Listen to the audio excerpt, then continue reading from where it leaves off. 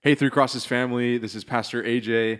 I oversee life groups and discipleship here at Three Crosses, and today we are excited to introduce a new series on the Sermon on the Mount. We're going to be in Matthew chapter 5 all the way through chapter 7.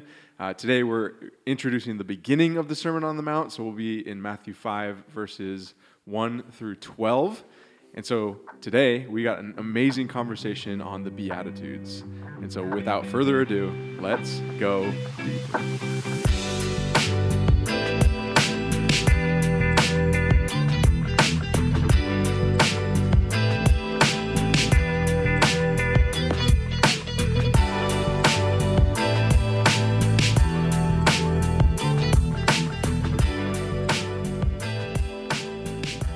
Well, joining us to introduce the new series titled Kingdom Codes, all about the message of the Sermon on the Mount from Jesus himself, is none other than Pastor Danny Strange. Pastor Danny, welcome to a new series. I am very excited about this series. I'm excited to talk about the Sermon on the Mount and the Beatitudes today. Yeah, there's so much packed in here, so I'm so excited to sit down and have some more conversations to take us even deeper into one of Jesus' strongest, deepest teachings.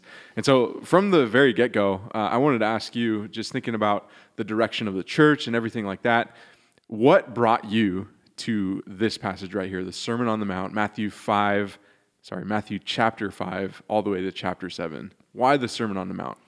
The Sermon on the Mount is the most famous sermon ever delivered in the history of the world. That's a pretty good one to be in, huh? And so it's important to touch on it from time to time. You know, we have a team of people that work together to kind of identify where God's leading us, where it comes to preaching and teaching the scriptures. And so last fall, as we walked through that, I think it was Lauren Corbis, our middle school director, who pitched an idea on the Sermon on the Mount and just felt like a great fit for where we are as a church right now. Just kind of wrestling through what is the culture of the family of God that Jesus is trying to create. What are the kingdom ethics, right? We call this kingdom codes, blueprint for powerful living.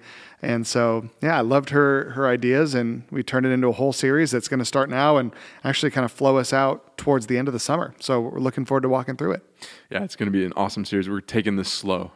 3 chapters, 5, 6, and 7. And we're going to be taking it bit by bit, starting with chapter 5, verse 1 and 2. Now when Jesus saw the crowds, he went up on a mountainside and sat down. His disciples came to him, and he began to teach them. And I wanted to introduce these passages because already we're talking about setting. We're talking about context. And so can you help us step into the shoes of Matthew here, the author, as he begins to paint the scene, because we are jumping into Matthew chapter 5, which means there's 4 chapters before this. So help us paint the picture of how Matthew wants to lead into the Sermon on the Mount. Yeah, right before Matthew chapter 5 is Matthew chapter 4. And in Matthew chapter 4, we see Jesus initiating his earthly ministry. And as we see it in, I think, all of the Gospels, or at least a number of the Gospels, Jesus is in the Galilee region. He's going from synagogue to synagogue, casting out demons, healing people. He's developing quite a crowd. And so at the end of Matthew 4, we see a picture that there are folks who are struggling with all these different ailments who are flocking to Jesus for healing. And this kind of becomes the context where in the midst of this chaos, he goes up on this mountainside and he calls his disciples to himself, and he begins to teach these ethics of the kingdom. We see in Luke chapter 6 a different iteration of Sermon on the Mount, which seems to be the same exact context. Tons of folks needing healing all over the place. And in the midst of this chaos, he looks at his disciples. It says he goes down to a level place. It's probably the same context, right? But goes and finds a level place on this mountain, and he addresses the disciples, most scholars believe, in full hearing of them all. So there's this mix of a sermon devoted to targeting the disciples themselves, but there are so many other people who are coming to Jesus, who are hearing the words coming out of his mouth of the most powerful sermon of all time. And we'll see that kind of play out as we get into the specific statements that are given in the Sermon on the Mount. But even before we get into those 9 statements, I think we got to get on the same page on this one key word. And if you know the Beatitudes, you know this word, it's blessed. Blessed. Blessed seems like a very Christianese type of word where it's like a phrase we use a lot in the church, and maybe we haven't really thought deeply about the meaning. You hear it all over culture. You hear it all over, essentially all over. What does it mean to live the blessed life? Yeah, I can almost hear the modern version of this saying like, yeah, blessed are you, like you're blessed because you have a mansion. I don't know. Mm-hmm. Just this phrase, just like a lot of other phrases, gets thrown out and we don't really spend time to think deeply about it, but it gets repeated so often here. So I figured, can we just start off with what is the definition of blessed? Yeah, blessed. It's funny. You mentioned it in our culture. I think across cultures throughout time, blessed is usually the word that's meant to describe those who are in the highest echelon of society.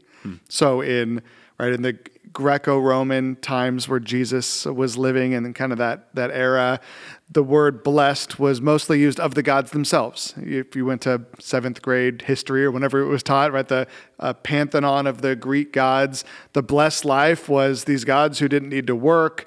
They had everything they wanted. They had powers. They could force humans to do their bidding, all these things. They were truly at the top of the pinnacle.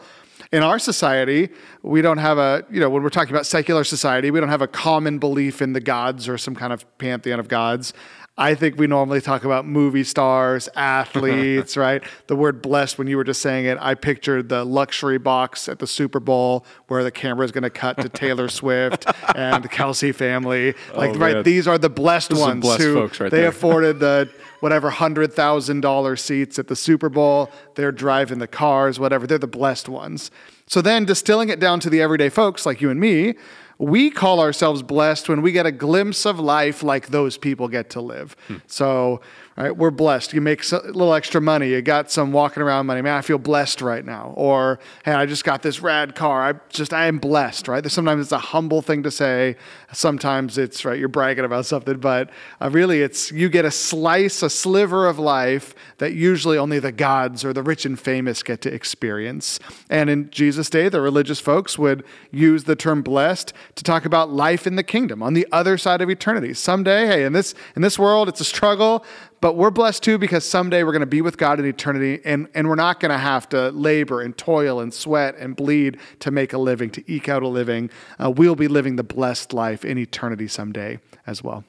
I find it so fascinating. It feels like the Bible is on a different plane because it's constantly trying to reorient our minds around what is blessed. I think of Psalm 1, probably the famous one. Blessed is the man who walks not in the counsel of the wicked, nor stands in the way of sinners, nor sits in the seat of scoffers.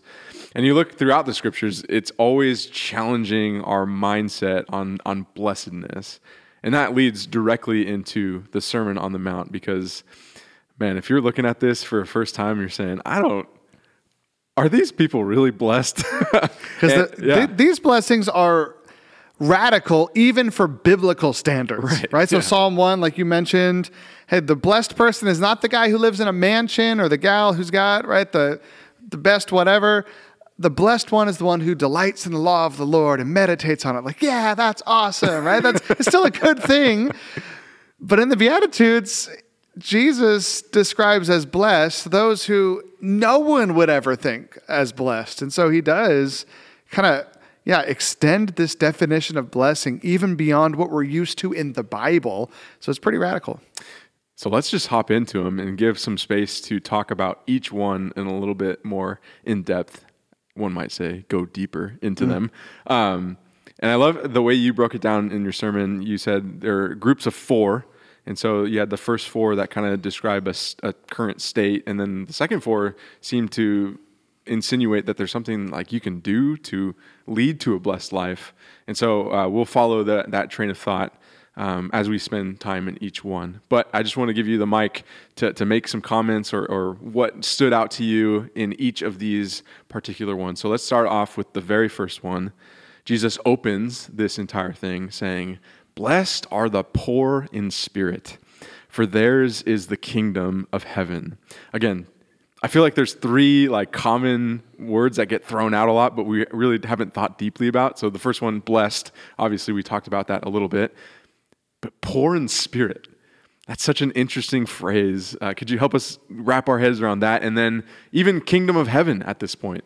It's just a hard concept to grasp in just one sentence. So there's a lot here.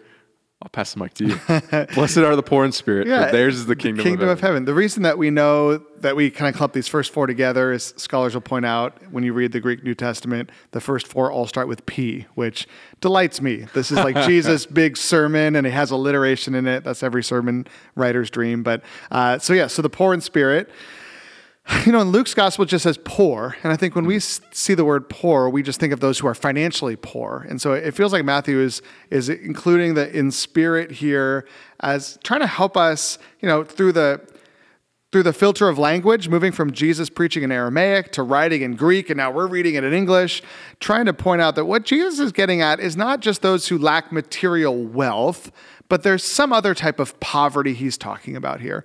So, the last 500 years, the Reformation theologians would say, well, what Jesus meant is the spiritually poor, those who come before the throne of grace and say, God, I have nothing to offer to you spiritually. I'm morally bankrupt. I need your grace. And it definitely includes that.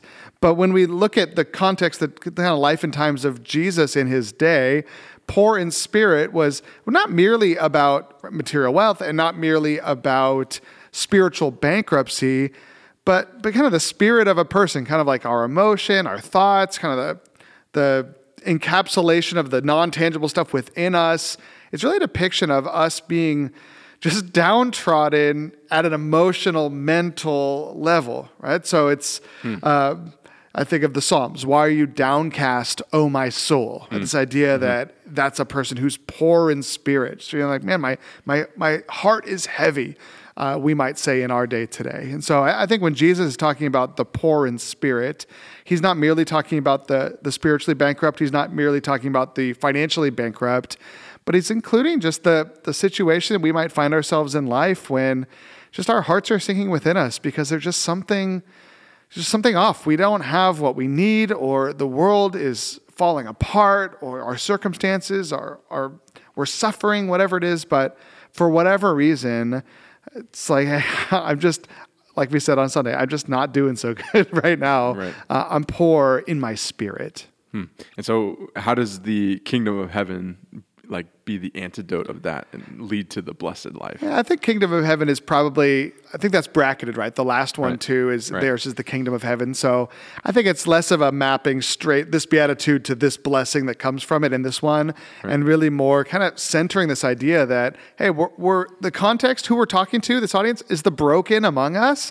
And Jesus is saying, those folks, the reason you're blessed, even in that context, is because the kingdom of heaven belongs to you, right? So that does kind of tie in with the kind of contemporary idea of Jesus' day that we are blessed because someday we'll inherit the kingdom. And so what he's doing now is saying, hey, it's not just the rich and powerful. It's not just the morally upright, like the Pharisees, religious leaders who enter the kingdom of heaven, but even the poor in spirit, or maybe only the poor in spirit are those who are eligible for the blessing of the kingdom of heaven that is to come. So if I'm hearing you right, it's maybe not necessarily like A equals B. It's like A equals, yes, A might equal B. Poor in spirit leads to the kingdom of heaven. But then there's something about kingdom of heaven that's setting up this entire conversation. Is that? Yeah, it could be both. Because I think, like with hunger will be filled, mourned will be comforted. There's an A-B there. Right. This one, on one hand, brackets the whole thing. On the other hand, it might be an A-B there where it's, like I mentioned on Sunday, the one requirement that Jesus gives for us to receive this blessing he offers is to recognize our desperate need of God. And so it might just be a summary statement to say, hey, those who are poor in spirit, you recognize your need for God, the kingdom of heaven is waiting for you, and then kind of dives into a little more of the specifics about life in that condition. Yeah, I also find it interesting. This is the one, besides the other bracketing one, which we'll get to later, that is in the present active, meaning like it's now. And I think that is very significant because you'll see a lot of will be, but it's like theirs is the kingdom of heaven. And so we'll move on to the second one. Blessed are those who mourn, for they will be comforted. That sort of makes sense, a little bit more sense to me. I can understand mourning, but But what would you have to say to this one that stands out to you in your studies? Yeah, for me, on one hand, kind of like the literal level, poor could be financially poor, mourning could be grieving the loss of a loved one.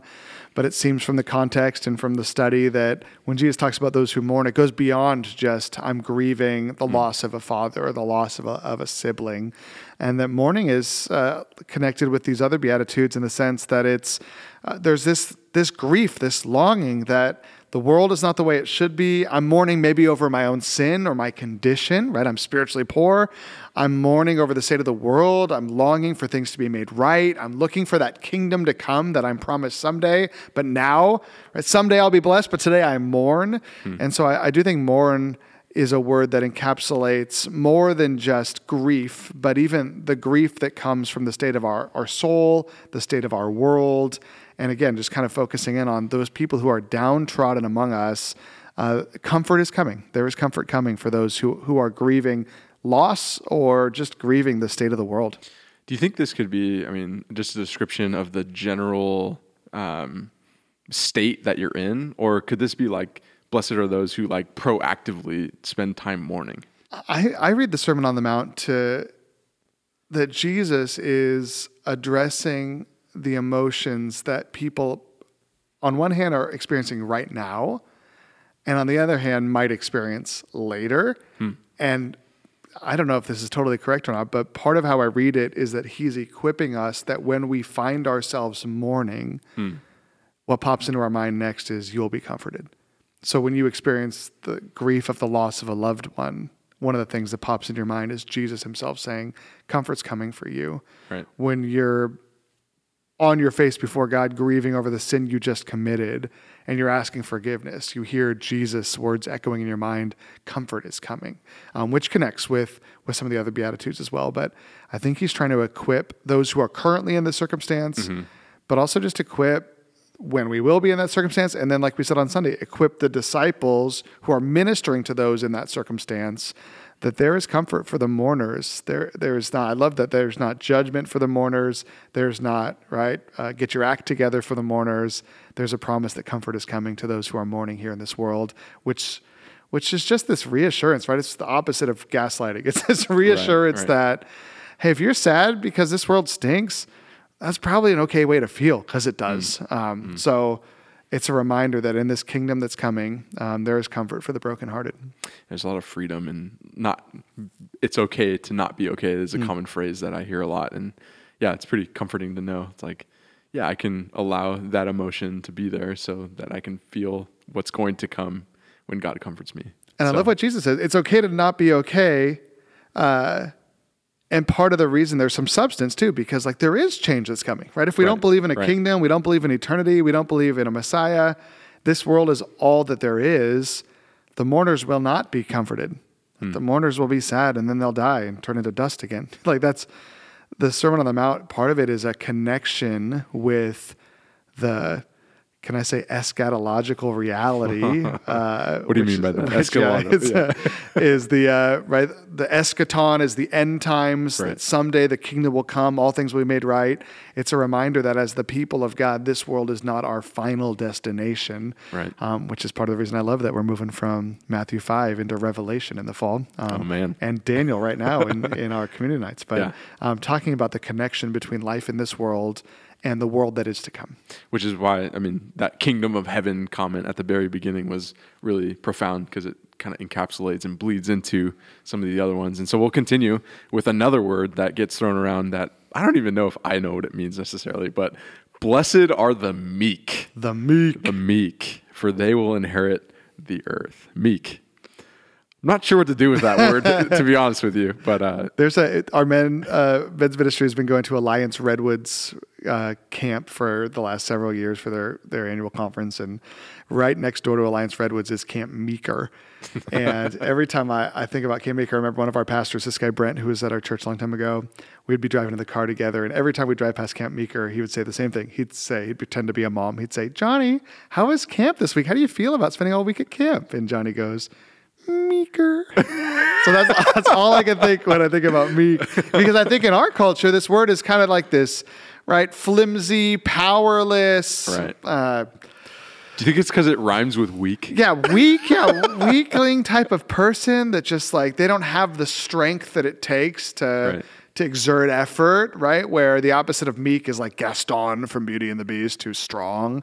But it's interesting when you study meek in the Greek language, there's a phrase like I forget what you call this kind of phrase, but a phrase that people would say like meek like a lion. And meekness in the Greek language in Jesus' day was more about a self-control to almost act as if you are someone without power when you do have power, right? So meek like a lion would be, right? You see this lion just kind of walking around, laying in the sun. It's like, oh, look at that cute little cat. It's like, it's not actually, right? There's a lot of power, but in this moment, it's not expressing the power it has. And so we think even in the context of the Sermon on the Mount, these people who everything in them wants to rise up against their oppressor. Everything in them wants to go and get justice for themselves. Everything in them doesn't want to turn the other cheek, like we'll talk about next chapter. Everything in them doesn't want to go the extra mile.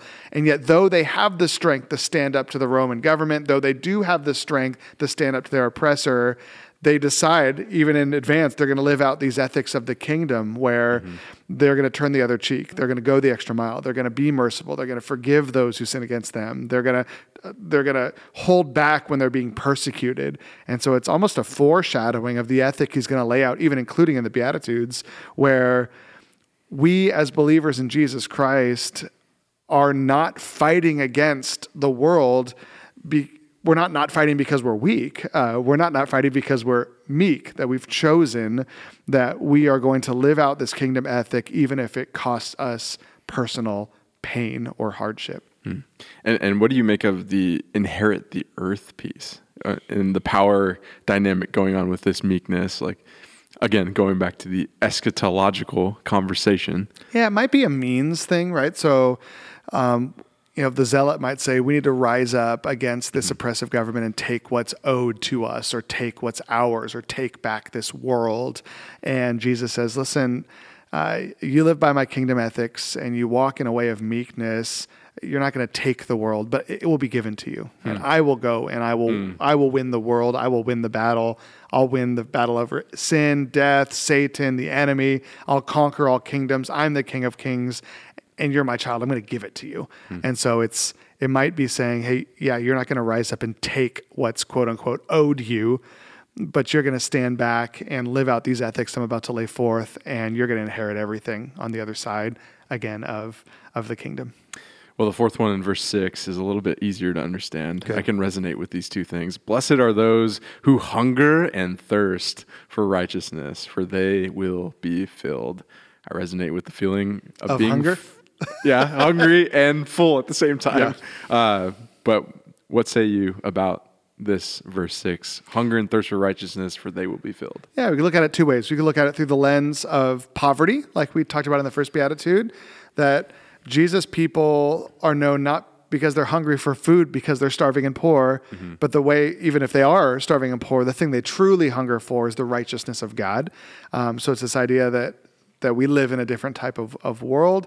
It also could be a callback to that idea of mourning, that, righteousness in the scriptures, just, this Greek word diakosune, means two things. One, it means for ourselves holiness, like a personal holiness. And also that's the same word used for justice when it talks about things being made right on this planet. And so if you're hungering and thirsting for righteousness, it could be because I have no righteousness of my own. I'm spiritually bankrupt. I need righteousness that only comes from God. We see that in Romans. But it also could mean, right, I'm longing for things to be made right. I'm longing for the world to work the way it should. I'm longing for the oppressed to get the dignity they deserve. I'm longing for the oppressors to get their just deserts. I'm hungry for righteousness. And though I'm meek and I'm not going to rise up and take it, I'm not going to grab a sword, I long for that day. I thirst for that day when the world looks as it should look inside my own life and around me in this society. I long for things to be made right. It's fascinating how it's almost hitting the person who's in this situation, but it's also like looking around at the world and seeing what society is like and the collectiveness of it. So I love the kingdom imagery that started this whole thing off. And that covers our first cluster of four. We got four more to go. So hang on, here we go. Blessed are the merciful, for they will be shown mercy. 2 words there, mercy and merciful. It seems like Jesus loves mercy.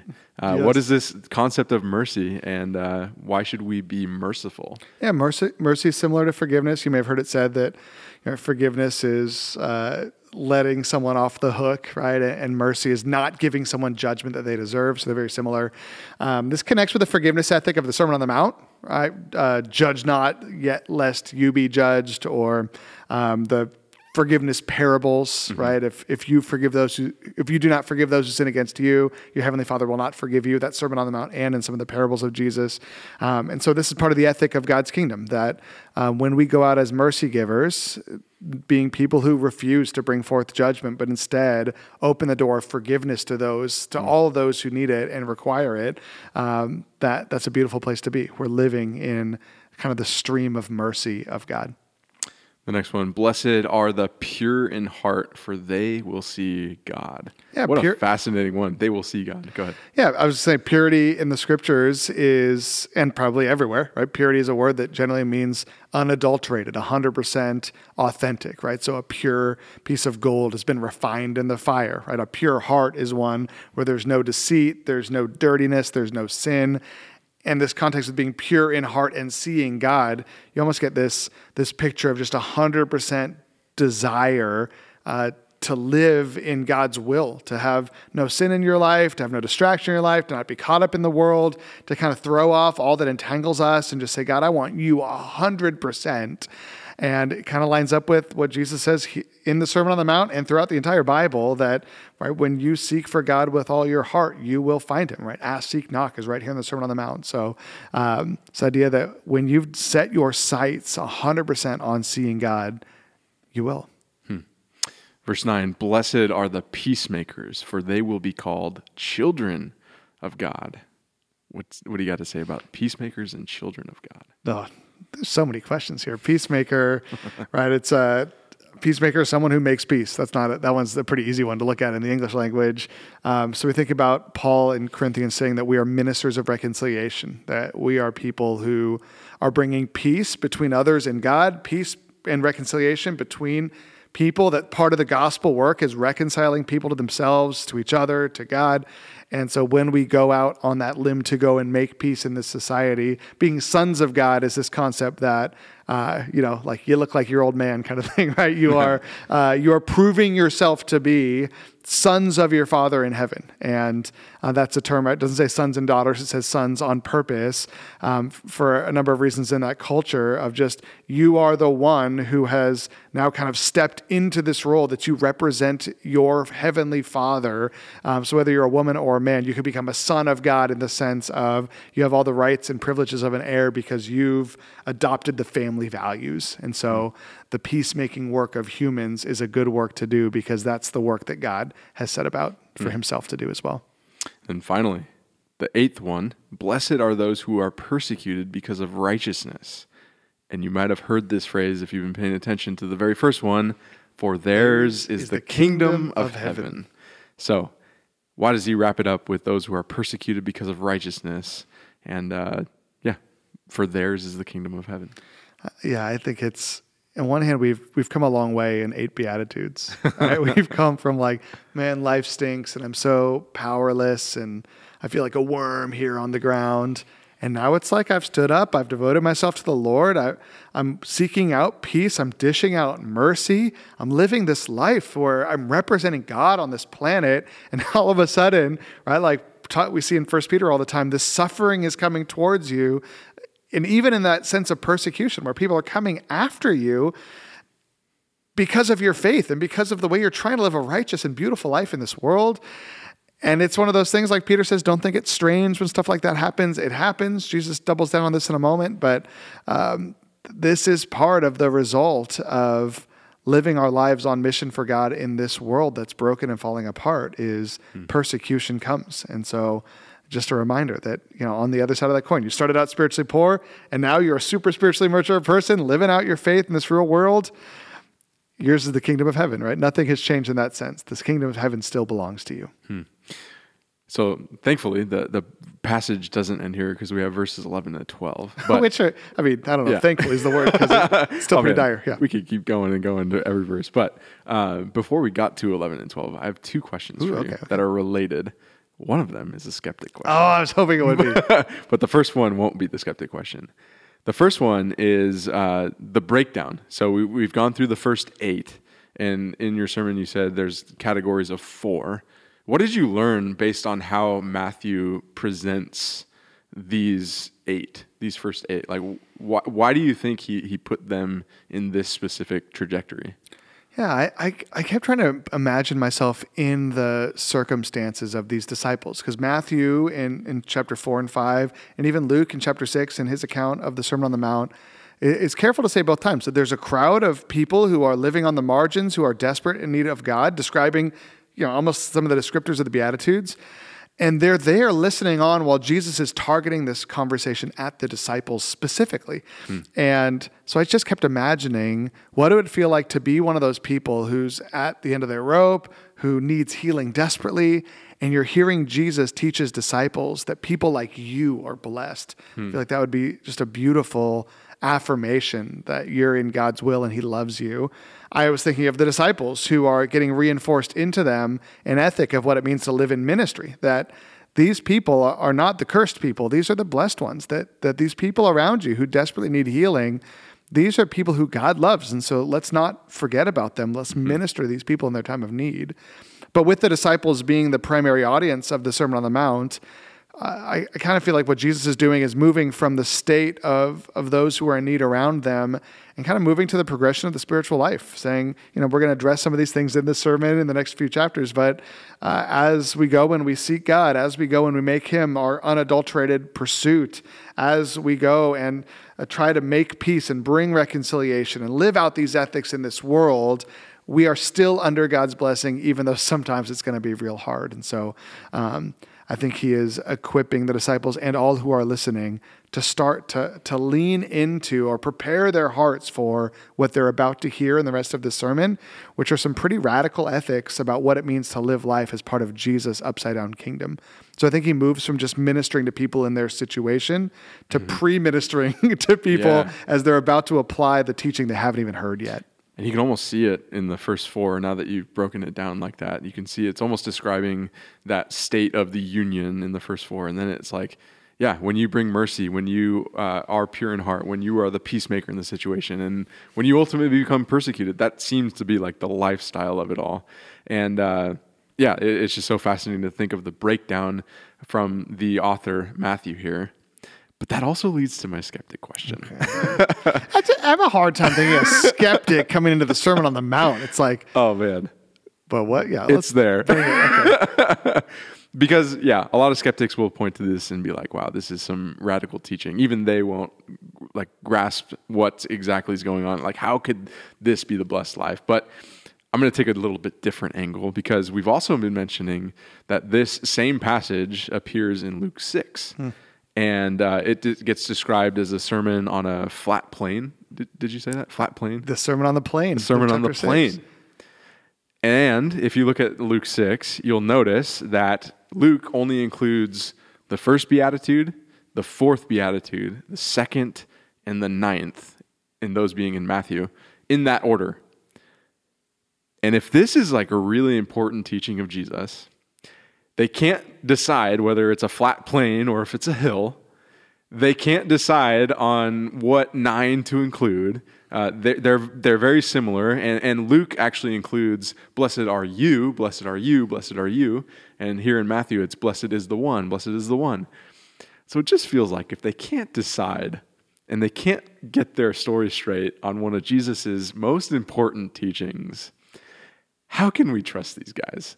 Like, how can we trust the authors of the New Testament? And if this is so important, why doesn't it appear in Mark? Or why doesn't it appear in Luke? It does appear in Luke. Why doesn't it appear in John? So those are my skeptic questions to I've you. got so many How would you like to handle that? Yes, I've got 5 answers. I don't know if I'll remember them all, but I thought of 5 while you're asking that question.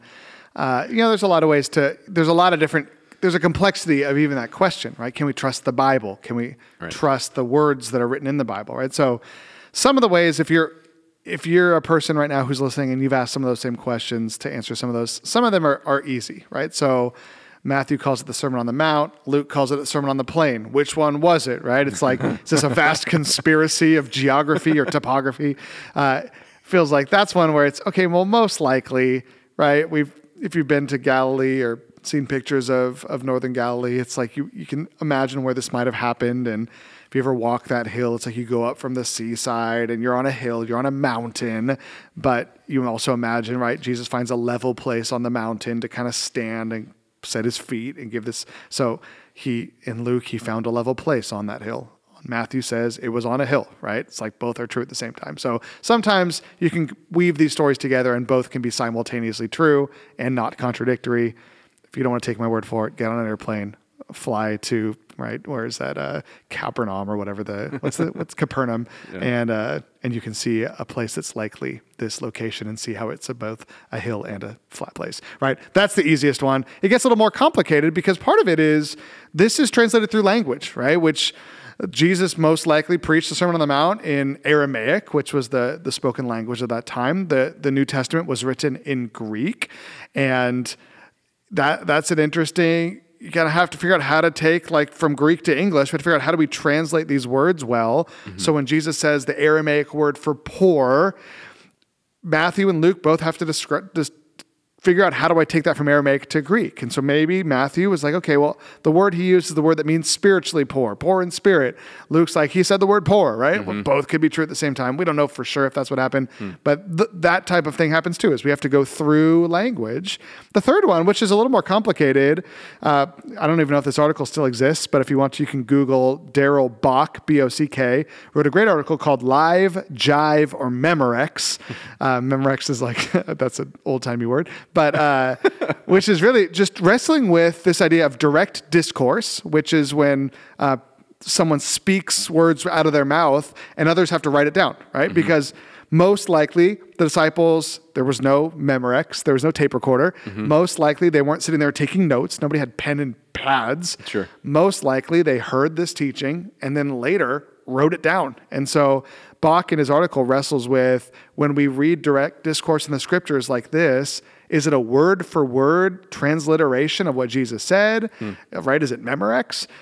Is it jive? Right? He says, because it rhymes, but right? Is it just like, he said something like this? Or is it, right? Live is this concept of like, hey, I was there.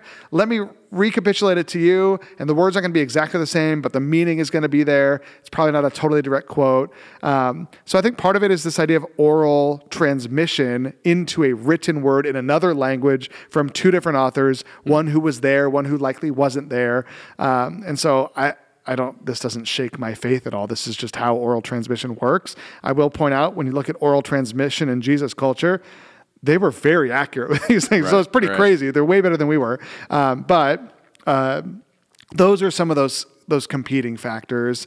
So that's three. I know I said there were five. I don't remember all five, but one of the five was, maybe this is four, is I think it's important for us to remember that part of the reason that we don't want to throw this away is how radical the teaching is, right? So what's the end game of the disciples making this stuff up, right? Just to bring dignity to the brokenhearted for no reason. Like, that's a nice sentiment, but they don't get anything out of that. There's no monetary gain. Like, this is something that it's so strange to us that it feels like, why would they make it up? If they're trying to make something up, they do what the Pharisees would do. They say, blessed are those who live righteously. Blessed are those who honor the Lord. Blessed are those who give their money to the church, right? These things that there's some kind of gain out of, right? So it just feels like, okay, yeah, maybe they made it up, but why would they do that, right? It doesn't hold water to me. And I think in terms of why does Luke include some things, Matthew include some other things, this is my fifth thing. We don't know exactly how long the Sermon on the Mount was, right? Mm-hmm. So 3 chapters, there's a lot of content, and you could probably read the Sermon on the Mount aloud in 16 minutes. Was it a 16-minute sermon? Maybe. Or maybe this was Jesus lecturing for an hour or 2 or more, and these were the highlights they wrote out, right? Jesus, it's very possible he was a very efficient communicator, and he just boom, boom, boom, boom, boom. There's also a chance that Jesus lectured for a long time, and Matthew was like, let me give you the bullets, and Luke's like, let me give you the bullets, and there's a ton of overlap, and there's some where they go in different directions, different orders, but Luke is working to make an orderly account. Matthew's telling you what he experienced. So none of that shakes my faith at all. So sorry, skeptics. But I would guess it doesn't shake yours either, no. Skeptic, right? It feels like more like this way of life seems like I don't like it. Right. Can we just live the blessed like Taylor Swift does? Do we really have to be poor and mourning and all that? This is some pretty radical stuff. It'll only be the blessed life until San Francisco actually beats the Chiefs. Then yeah, so it is kind of a now and it's an eschatological truth. Yeah.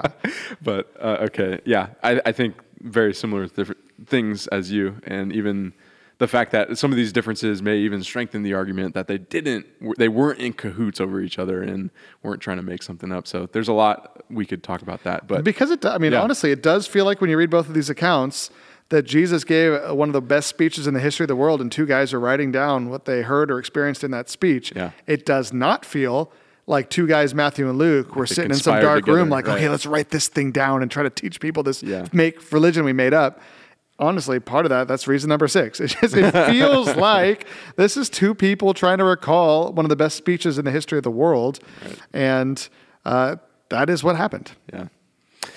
So we get to verse 11 to round this out, and we'll ask one more question here. It says, "Blessed are you when people insult you, persecute you, and falsely say all kinds of evil against you because of me. Rejoice and be glad, because great is your reward in heaven. For in the same way they persecuted the prophets who were before you." So already in the verse 11, you see the turn of phrase from blessed are those to blessed are you. And so this seems like a different statement altogether. It is one of the Beatitudes, the 9th and final one, but it just seems different. It seems longer. It seems more drawn out.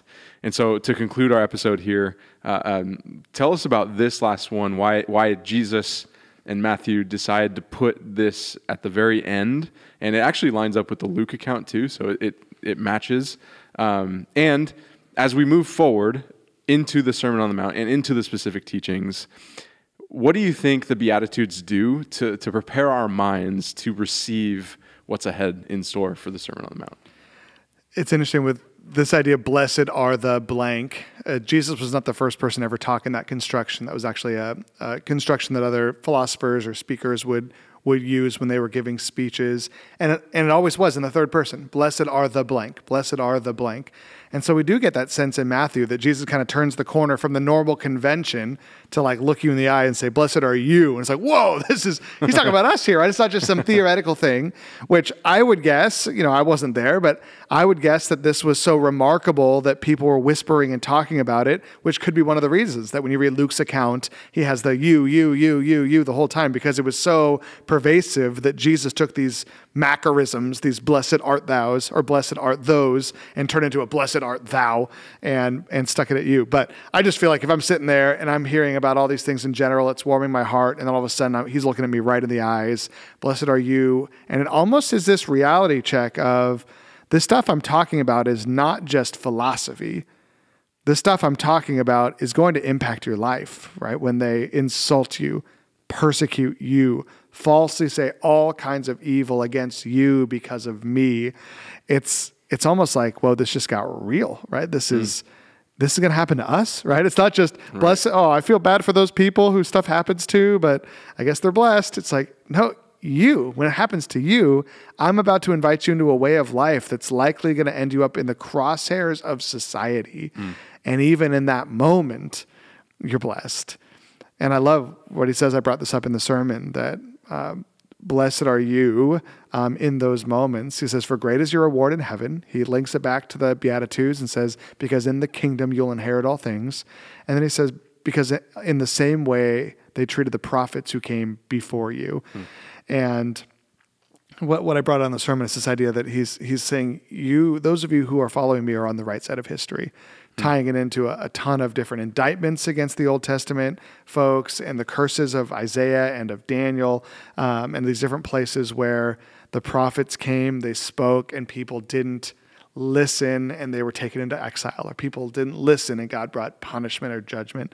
And there's even Jesus brings up this a lot in the Gospels where he gives a legitimacy of his own claim where he says, the prophets came, you killed him, you stoned him. Then God sent his own son, you killed him too, right?